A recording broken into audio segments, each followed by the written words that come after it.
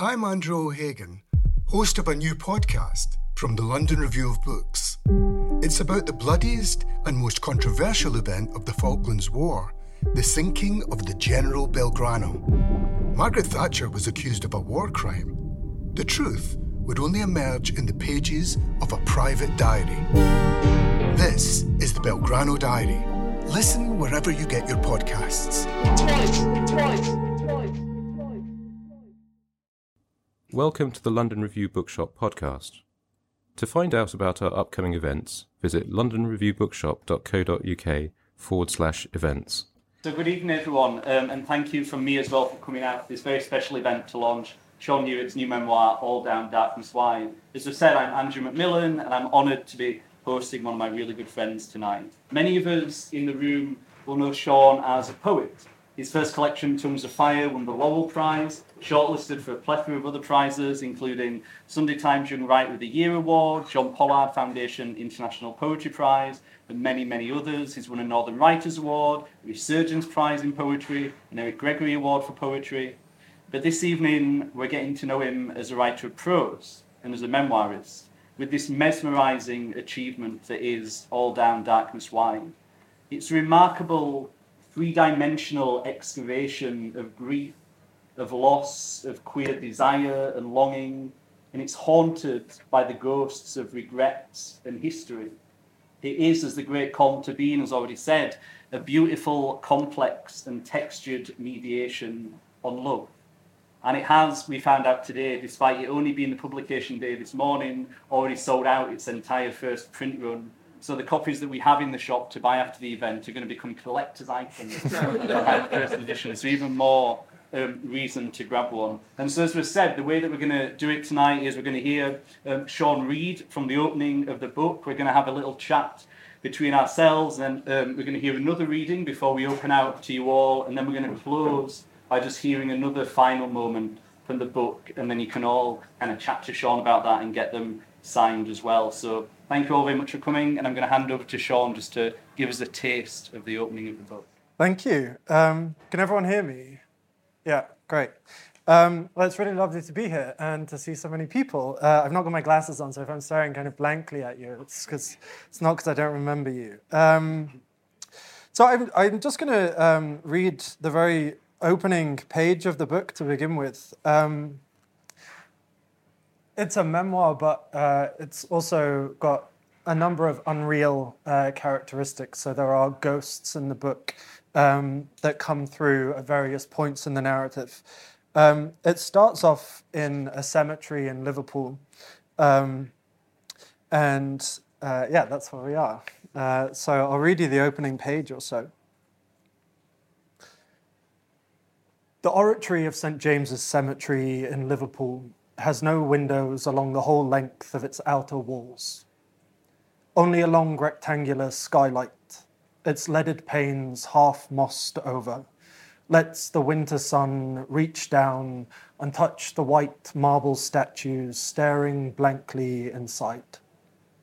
A mortuary chapel, but long closed up, its coffered ceiling and tall carved columns are mostly in shadow. Years ago, as the great homes of the city were pulled down stone by stone, monuments of proud families, monuments of terracotta and marble and bronze were hoisted here and locked away. And so the wealth of the city, wrenched from far-off lands and furnished from blood, was hidden and so forgotten. And as the years went by, other things were hidden too. Some, like the terrace slums of the poor and their washhouses, were razed. Others, the orphanages and workhouses, the asylums and the homes for the destitute, were emptied one by one, turned by sharp-suited businessmen into flats or bars or restaurants, where the names of the dead, engraved in plaques on newly pointed walls, were the climbing holds of a city once again dragging itself up out of its own grave. And so the churches and the crypts were closed. and the docks shut down, and the shackles shipped and left on other shores, and the subterranean tunnels and the catacombs were filled in with stones, and the quarry was planted with oaks and with sycamores and with the bodies of the dead. And it was in this way that the ghosts of the city were parceled off, ushered from the streets into derelict buildings, made to stand in exhibition cases, hurried into the pages of books and diaries, and folded away. For, after all, ghosts can only live in the darkness, and once the dark places are closed up, their cast iron locks bolted fast, it is easy for those who do not live with them to pretend that ghosts do not exist at all. Thank you. So I guess first of all, Sean, before we get into the kind of meat of the book and have a think about what it's doing, I just wondered how it felt to kind of have it in the world. It's a book that I know you've been living with for a long time and kind of wrestling with and writing. And so how does it feel now to have these finished copies? Good. I mean, it's a relief in many ways. It's taken me, I think, between 4 and 5 years to write. So, you know, you never really write expecting it to be physical on a page and read by other people. And I guess that's kind of the completion of the book then, once people start reading it. So it feels really nice to have it out in the world. It's been kind of a long time coming, and it feels like a relief in a way, to have so many years of life kind of packed away in a little box. That's nice. So yeah. And in the introduction, as I was kind of talking, I used that word excavation because it struck me, you know, reading this again, but reading it kind of in proof and kind of seeing the different drafts of it, that there was a simpler and much less interesting way to write this book, which would have been just to tell it in a very linear way. And one of the kind of brilliant things in here is how you're able to kind of dig down into these different episodes or different parts of a life to kind of fathom down into these different layers. So you end up with something that feels much more three-dimensional. And I just wondered for you what that process was like, of kind of drawing these different connections, these different incidents together into this kind of tangible thing. Yeah, I mean, it became clear as I was writing the story that it would have to be in some way non-linear. So I kind of think of it as a sort of Gothic memoir. I mean, you heard in the beginning there, it kind of opens like a Gothic novel. And the reason that I wanted it to be like that was because I think the Gothic is really good for making the present moment porous to the past. And you have these moments in Gothic writing where the past bursts through into the present and kind of disrupts it. And I wanted to have moments in the story that would be kind of like trapdoors in the narrative or something, where you think you're going in a linear fashion and then suddenly you fall back to a moment that is almost kind of triggered by the overarching narrative. So I began to move backwards in time and to meet kind of ghosts along the way. So the book takes place roughly over the course of a year, the main story. And then it goes back about 160 years and we meet Gerard Manley Hopkins, and then goes back about 100 years and we meet Karin Boye, a Swedish modernist poet. And we also meet myself as a young person, kind of down one of these rabbit holes. And I think I'm right in saying that the closer you get towards the end of the narrative, the closer the young person, Sean, and me writing the book get to each other. So they kind of become more proximate until the idea is that they kind of begin to integrate again. So the gulf of time is healed by the end. So that was the idea behind the book. You know, I open it by talking about the underworld or a sort of other world that these ghosts live in. And I was quite interested when I was writing it about these kind of voyages to the underworld or as acts of recovery. You kind of go down into hell and you hope that there's something you can recover and bring back into the present. So that's kind of one of the overarching features of the book, is that we begin to kind of tumble back with ghosts into different bits of history and lift them through as a way of kind of delivering something back to the present and perhaps learning something or changing what we know of the context of the overarching story. And you mentioned there the kind of poets, and I want to jump back to them on a second, but just because of what you were saying there about fascinated by this idea of something that's porous and these ideas of kind of underworlds as well. There are a lot of kind of writers I know kind of in the audience, and I wonder, like, on a really practical level, what is it to construct something like that? Like, do you have is it that above your desk in wherever you're writing, you kind of have all these sheets of paper kind of stuck to the wall where you've got the linear timeline but then these kind of fathoms beneath it? Or is it much more of a kind of collage effect that you are almost kind of bouncing from one thing that kind of bounces you into another memory?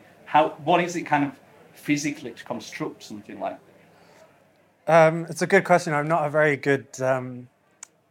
methodical planner, so it was probably all in my head. But I guess if you spend long enough with something, you get to know it very well. So I knew the kind of architecture of the book, and I knew where I was going with it. I guess in some ways, the tools I had available to me were the tools of a poet. And so even though I don't think it shares many affinities with a poem, this book, I thought of it almost as a sort of grand poem in that sense, in which I could construct kind of imagistic echoes across. So in my head, I kind of structured it around images, those kind of oranges that come back in the book, and rolled R's, and different things that maybe they're not even meant to be noticed, but that was the way I kind of held it in my head, to know, like, now this repeats, now something else repeats. But yeah, I guess, when I felt that my detour had borne fruit, I returned to the surface and carried on, and then I dipped down again. So yeah, I was looking for kind of trigger moments when I would go back in time. Yeah. It's interesting because you mentioned poetry again. Like, poetry, obviously because of your background, just plays an incredible kind of large part of this book. You mentioned kind of Gerard Manley Hopkins is one of the presiding spirits who kind of gives the book its title. Mm-hmm. You mentioned the Swedish modernist poet as well. And I just wondered if you wanted to talk about some of those kind of poetic, kind of presiding spirits that you are almost in dialogue with, I think, at moments during the book. Yeah. I mean, so Hopkins is kind of one of the main characters in the book, although he doesn't speak. He just is there through his work. And I guess it seemed that he's always been someone I'm fascinated by. For those of you who don't know him, he's a priest poet, a Victorian priest poet, who was also gay, but for obvious reasons not out. And he has these diaries in which he kind of lists all of his shame. They can kind of be funny in some ways, in a cruel way, like he every time he ejaculates, he writes OH for old habits in his diary. So, like, as I was going back, he just sort of became this presiding ghost over the narrative for thinking about shame and religion and what it might do to a person's mindset. And in some ways, he's a guardian in the book, and in some ways, he's also a warning in the book. I think the ghosts in the book also serve as warnings not to repeat a cycle. So it's a way of breaking free of the kind of historical cycle in the book. the other poet is Karin Boye, who's a Swedish modernist poet from Gothenburg, she comes up. So a lot of the book takes place in Gothenburg in Sweden, and there is a little statue of her just outside the library there, and it's something I used to walk past every day. And when I was living in Sweden, I bought this little second-hand copy of Karin Boye's poems and began to translate them. And so the act of translation becomes important in the book as a sort of way in which her poetry becomes a sort of intercession between me and Elias, who's another main character in the book. So between translating these poems, we come to know each other's mindsets in new ways that were difficult to articulate outside of the poems. So there's a kind of central sequence in which we go back and forth deciding on what word goes where, and eventually we kind of piece something together out of the past that makes sense between us. That is neither me nor him, but some other thing, which is sort of a gift from Karin Boye. So having those ghost poets in the book, they sort of are like a family of ghosts in some ways that I call up for help. And I think, staying with poetry in the poets for a moment, there are moments within the memoir that for people that have read Tongues of Fire, and if you haven't, you really should, because it's quite remarkable. There are moments that are alluded to in Tongues of Fire, aren't there? There are moments that we have kind of glimpsed or that we've kind of been in the room for, but in the medium of poetry, in Tongues of Fire. And it's such a rare thing to then re-inhabit it in a different medium. And I just wondered what it was to re-enter that moment that maybe a poem can get away with just kind of glancing at or glimpsing, or it can be a line, it can be a veiled allusion to something. Here, there's so much kind of stark detail and kind of forthright attention to what was going on, which is so much part of the power of the book. And I just wonder what was it like to have to re-inhabit those moments, or to revisit those moments, but with the arsenal of prose at your fingertips? Well, in some ways, I did have a bit of an anxiety about doing that, because the poems don't give away a lot of information, and I know readers have kind of read other stories into them. And in providing this, I'm almost like saying that is actually what the poems are about. So I kind of cut off an interpretive route, right? I kind of give the author isn't dead. Like, this is what it's about.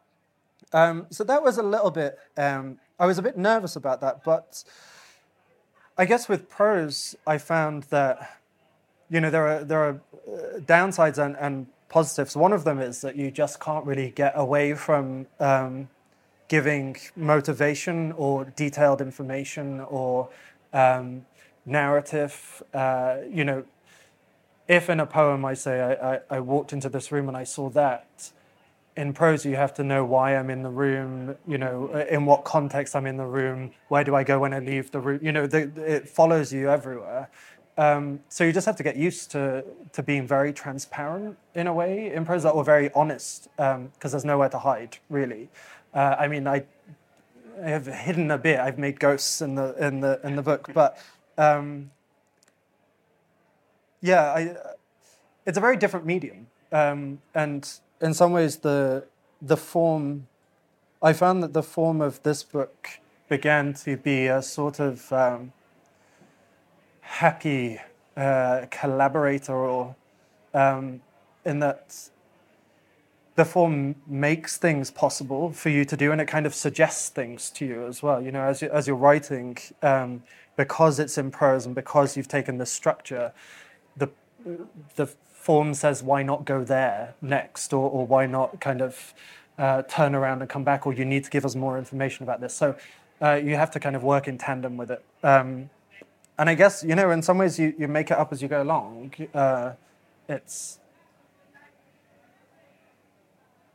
I'm very comfortable with what a poetic line does or what a stanza does.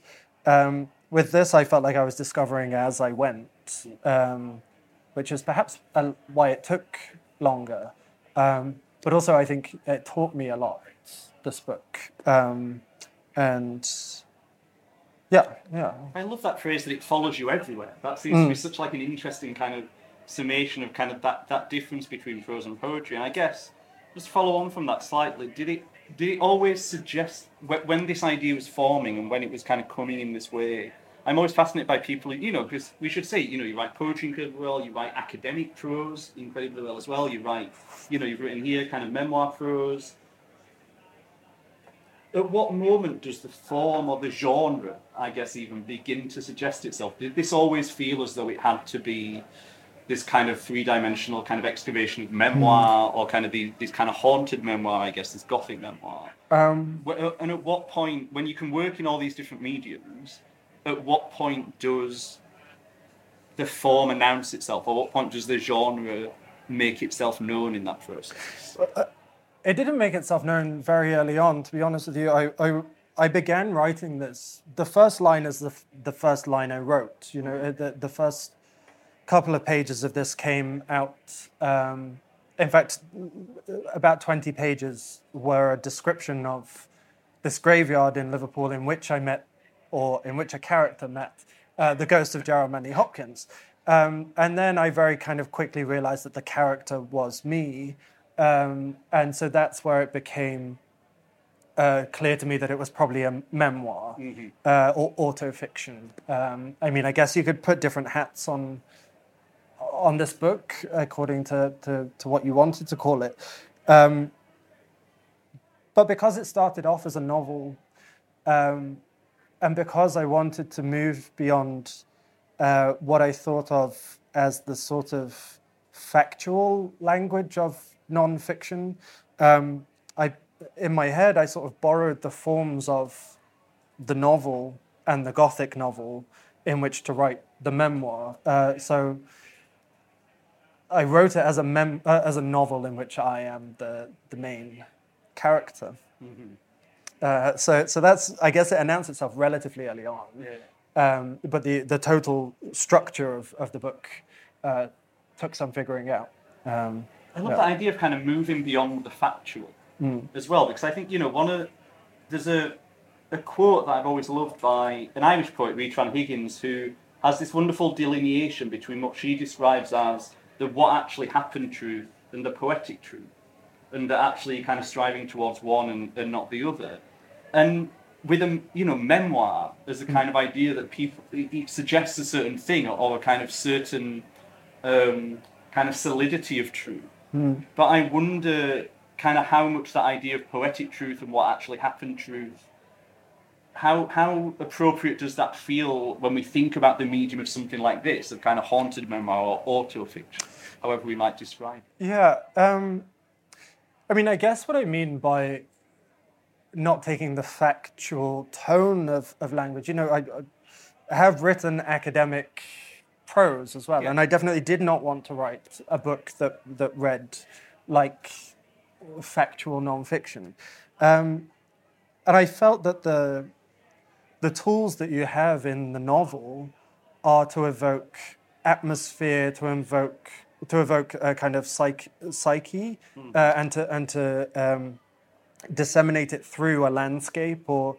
so I wanted the book to have that character in which, there are moments in the book where the world seemed to me quite unreal, when it felt haunted, or in which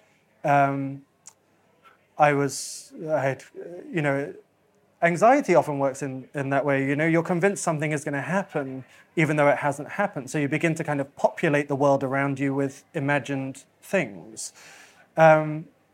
Madness and depression are kind of like that, because suddenly the person that you love is a different person and doesn't respond in the same way. And all of those are kind of Gothic. That's what Gothic literature does.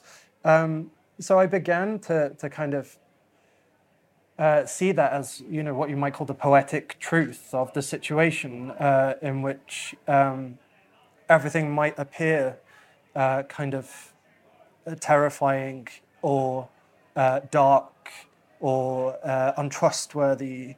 But often that's how we feel about the world. If I came in and described this room, on a good day or on a bad day, I might describe it very differently. So why not kind of imbue the texture of the book with character of. So yeah, I wanted to kind of get into that possibility to make an atmospheric truth as well, and an experiential truth, I guess, rather than a factual truth. Because often those are very different things. The atmospheric truth and experiential truth to add to poetic truth, and then what actually happened in truth as well. And just in a short while, I'm going to kind of come to you folks in the audience as well, so do be thinking of any questions that you've got for Sean. We've got a roving mic that we'll bring round to get those.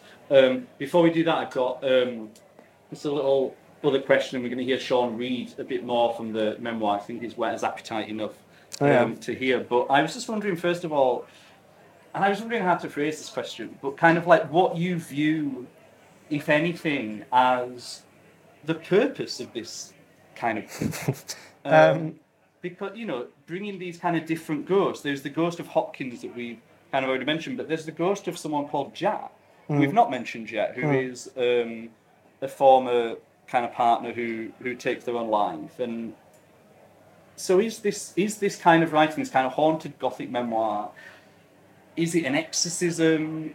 Is it about redemption? Is it for other people to find in that kind of Sharon Oldesian sense kind of useful? That other people going through a similar thing with their partner in their life might read this and find solace within it? Kind of how is it that you hope it exists in the world, I guess? It's a good question. It's a big question. And it's one that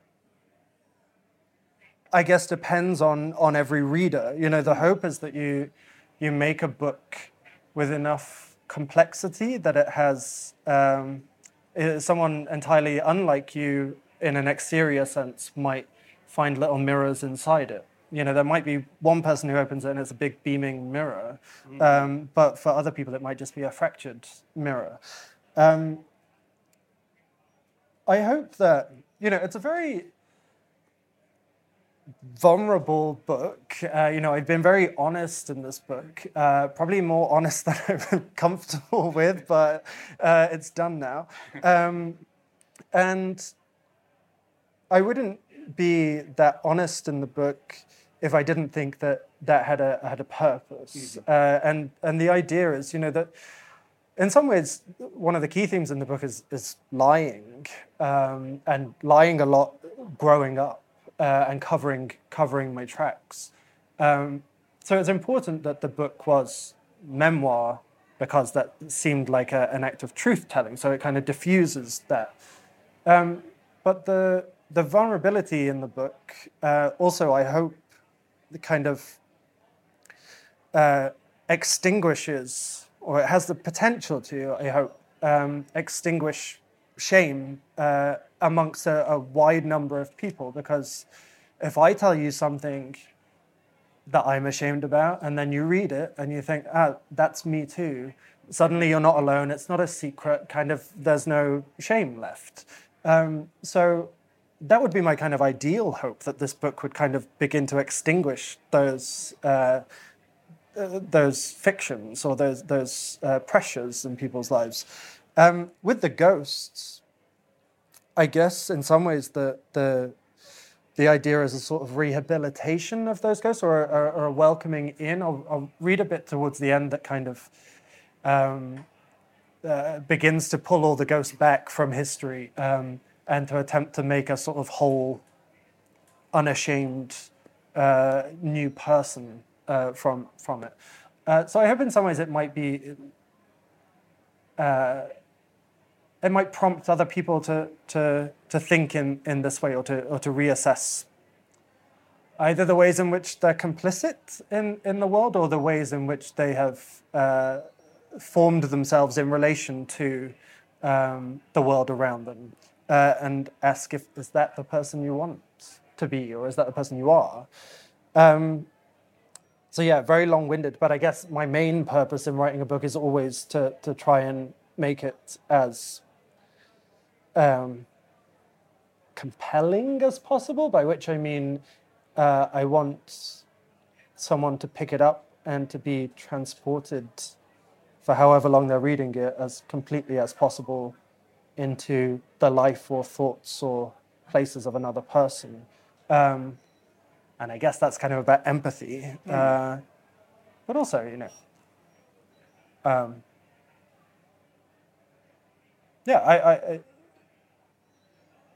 to have a relationship with the reader. Yeah. I mean, not me particularly, but the book and the reader might build a relationship. So that's a really beautiful and generous answer. Thank you, Sean. And we're going to hear you talked about the wanting it to be compelling, and I think we're going to hear evidence of that now. So you're going to give us another reading from the book before we come out to the audience for questions. Yeah.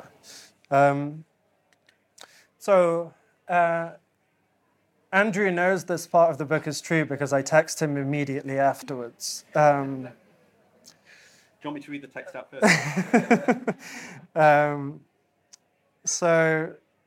This involves me and a trainee priest. Back home, in my room, I felt vulnerable and alone.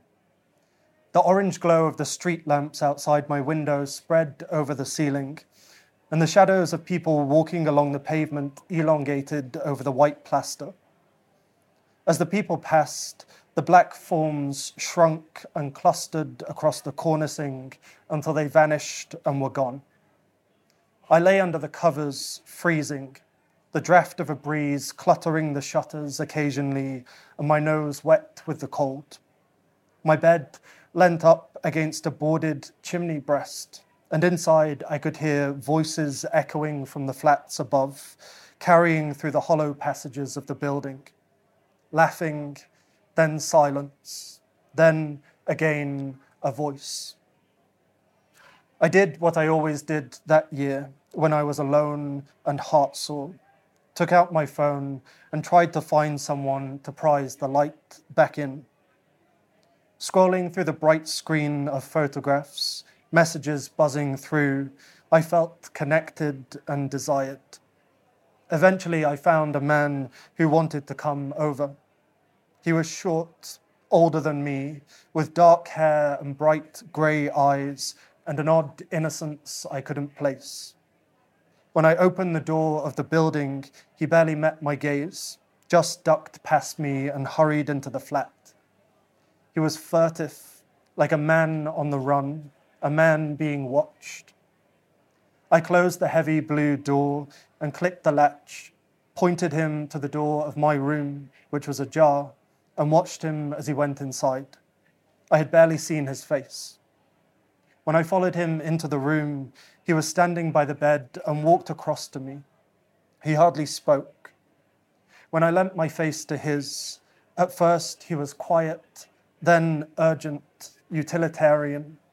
There was a sense of frustration and necessity to his movements, his hurried undressing, the lack of even friendly conversation I was used to. Straight afterwards, he got up to wash, standing over the sink in the bathroom and splashing water over his face and neck and hands like a bird shivering itself clean. I could see him through the frosted glass of the bathroom door, which swung open on its hinge behind him. After he was done, he looked up at me, meeting my gaze. In a hushed voice, quite serious, he told me that he was in training for the priesthood. The priest who carried out home visits here, who I spoke to sometimes in the building's communal garden, was his mentor. The priest's car, an old duck-egg Fiat, was parked near the entrance. The man needed to be invisible, to get out without being seen. I nodded my understanding and scanned the hallway before I gave him the signal that no one was outside. By the door, he checked his pockets, keys, wallet, presbytery keys, then left. Had he really just said that? I stood there quietly stunned as the latch clicked back into place. It was as though I had met a different version of myself. I felt sad, then comforted. There, walking off into the night, turning the key in his car and driving away, was a man I had escaped from being. But there was also a man who had not escaped. Astonishingly moving. Thank you so much, Sean. So now we've got time if people have got any questions in the audience. If not, me and Sean have seen each other for a long time. We've got a question there. We've got a mic strip. The microphone's come to you. There we go. Hello. Thank you for that. That's phenomenal. Sean, I just wanted to ask you about landscapes in the book. For anyone that hasn't read Tongues of Fire, you set a phenomenal scene with textures and materiality, but also with the kind of the musicality that these places have as well, inherent in them. And I was wondering, because obviously a memoir is a life lived in writing, and we inhabit different spaces as different people throughout our lives. I was just thinking about the Jason Allen Besant line, a haunting of landscape by landscape.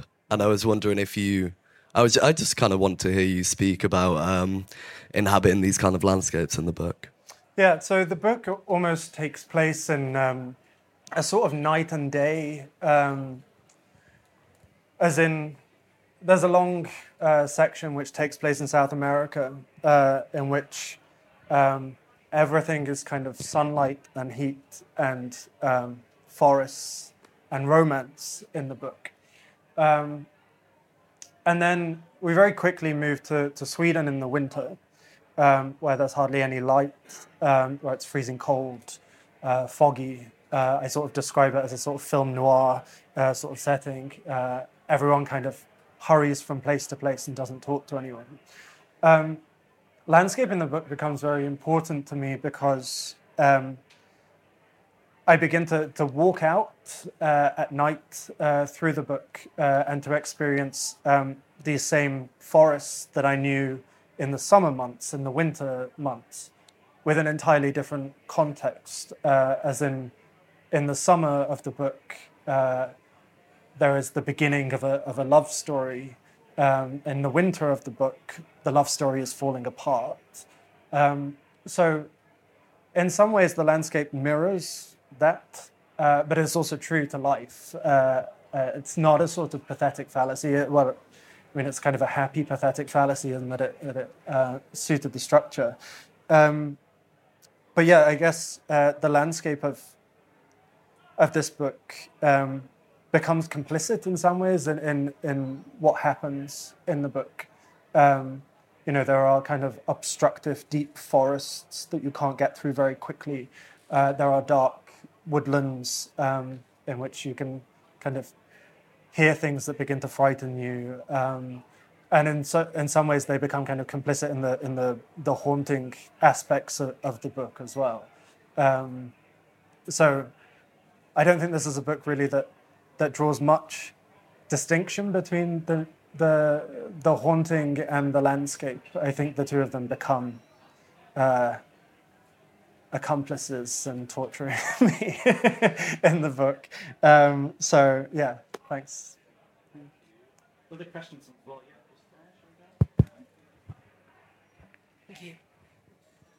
Thank you so much for that, and I'm very much looking forward to reading the book. I know me and you, Sean, we've emailed a few times and chatted on social media about our shared love of Hopkins, and I wondered if you could elaborate a bit more about why you find Hopkins so appealing. I know that in your poetry there's certainly some Hopkins-esque influence kind of there, and I wondered what you find appealing about Hopkins in particular. I guess first and foremost that I admire him almost more than not more than any other poet, but he's certainly in my top 5. He is an incredibly acute observer of the world around him. And I think what I find fascinating about him is that he breaks language apart and is able to remake it into something that that makes the world more complex. The poems are always kind of, in some ways, show the complexity of the world by being really complex themselves. And when I started writing this book, I realized that I had followed him around geographically, at least. So I lived in Liverpool, and now I live in Dublin, and he did the same kind of journey. He died in Dublin. I don't intend to follow him in that. But I guess in that way, I feel that I meet him in places as well. And so we have this kind of, an imagined familiarity with each other. I also find him, I'm very moved by him. There's a poem of his that I've thought about often when I first moved to Ireland, called "To Seem the Stranger," and the second stanza begins, "I am in Ireland now. Now I am at a third remove from his family, his friends, and his religion." And the final lines of the poem are, I shouldn't have tried this. This to hoard unheard, heard unheeded, leaves me a lonely began. And there's a sense of, in his poems, hoarding things and not being listened to, or being heard but not being listened to, not being heard, leaving him a lonely began. And I find that really tragic. And in some ways, the book reaches out to him, because I kind of feel that so long as I heard him, he wasn't a lonely began anymore. So I was hoping to kind of pull him to reach out a hand. And I do feel a very close connection. It's an imagined connection, but I feel it strongly nonetheless. Yeah. Other questions from the floor down here? Thanks. Hi. This kind of follows on from that question, but I was really interested to hear you discuss the idea of these ghosts and how they follow you around and how they kind of bleed into the memoir. And obviously with the memoir, there's always things that you also leave out. And so I kind of wanted to ask, maybe from the point of view of the Swedish poet, because obviously you've discussed the other one, whether your kind of the influence that these ghosts had on you informed the content of the memoir, or whether the content of the memoir led you to include the ghosts, or whether it was just like a back and forth symbiotic thing? It's a very good question. And I think it's kind of a bit of both, in that the encounters with the poets are real. However, if you read a lot of poetry, you encounter a lot of poets. So there are, ones that you would choose to fit the theme of the book. Karin Boye, she was always, I bought these kind of 4 hardback copies in a charity shop in Gothenburg of Karin Boye and 3 other Swedish modernist poets. And for some reason, she kind of stuck out to me. And it seems strange now, looking back, that she was the one that stood out to me because her life most clearly mirrors my own. But I didn't know that until I was kind of translating the poem. So it seems like a sort of coincidence in that way. It felt, again, like we found each other. So she becomes probably the most tragic intercessor in the book. She committed suicide after finding her lover. She had a lover in Stockholm, and she went to visit an old friend in Gothenburg. And when she got there, she realized she was in love with her friend. And then her friend died, and then she killed herself. And then because she killed herself, her lover killed herself. It's a terrible story. She is by far the most tragic figure in the book. But in some ways, the poems that she writes are so intensely personal towards the end of her life that they serve a sort of solace in a way that someone else has been through an experience, but also a warning as well. So she's kind of the most severe ghost to reckon with in the book. And I guess the more I thought about her, the more severe the reckoning became. So I just became kind of obsessed with including her in the book. Any other questions from the floor? We've got one here. Thank you. I'm interested in your genre non-conformity, and I'm just looking around where we are, and there's biography and memoirs there, there's fiction there. If you dare to go down the stairs, there's poetry, and then a bit further on, there's more academic type literature, and if you go out the far escape, there's a whole different world. And I just wonder, having had the experience of moving from poetry to prose memoir, whether you have any sense as to where it will take you next, and whether you have any sense as to whether you will reach some fixity, or whether actually it's better to be promiscuous in the way in which you write. You made this really intently to this. Yeah, I know. I would like to think that I can add strings to the bow as I go. It's not that I kind of discard other strings, but that there might be some possibility in a new thing or a new idea that fits a new form, and that I will try it. I don't know. Sorry, Claire. I don't know where you're going to put this on the shelf. That's why I've got so many copies. Somewhere in the middle. It's I think depending on what the idea is that comes to me, the form comes afterwards. You know, you find the form to fit the idea. So I have a sense that poems will always come because they seem kind of urgent, and they don't really come out in any other way. They come out as poems. You know, there are certain ideas that kind of just strike you as a poem.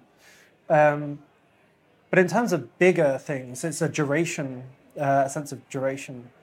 I would like to carry on exploring. I think it's quite nice to. I liked inventing the new form as I went along, which is probably why it doesn't quite fit into other things. But I wasn't really interested. I didn't really think about what I would call it as I was writing it. It was just a book, and in some ways, it's not really my job. You know, it's someone else's job. So yeah, I mean, you call it whatever you want.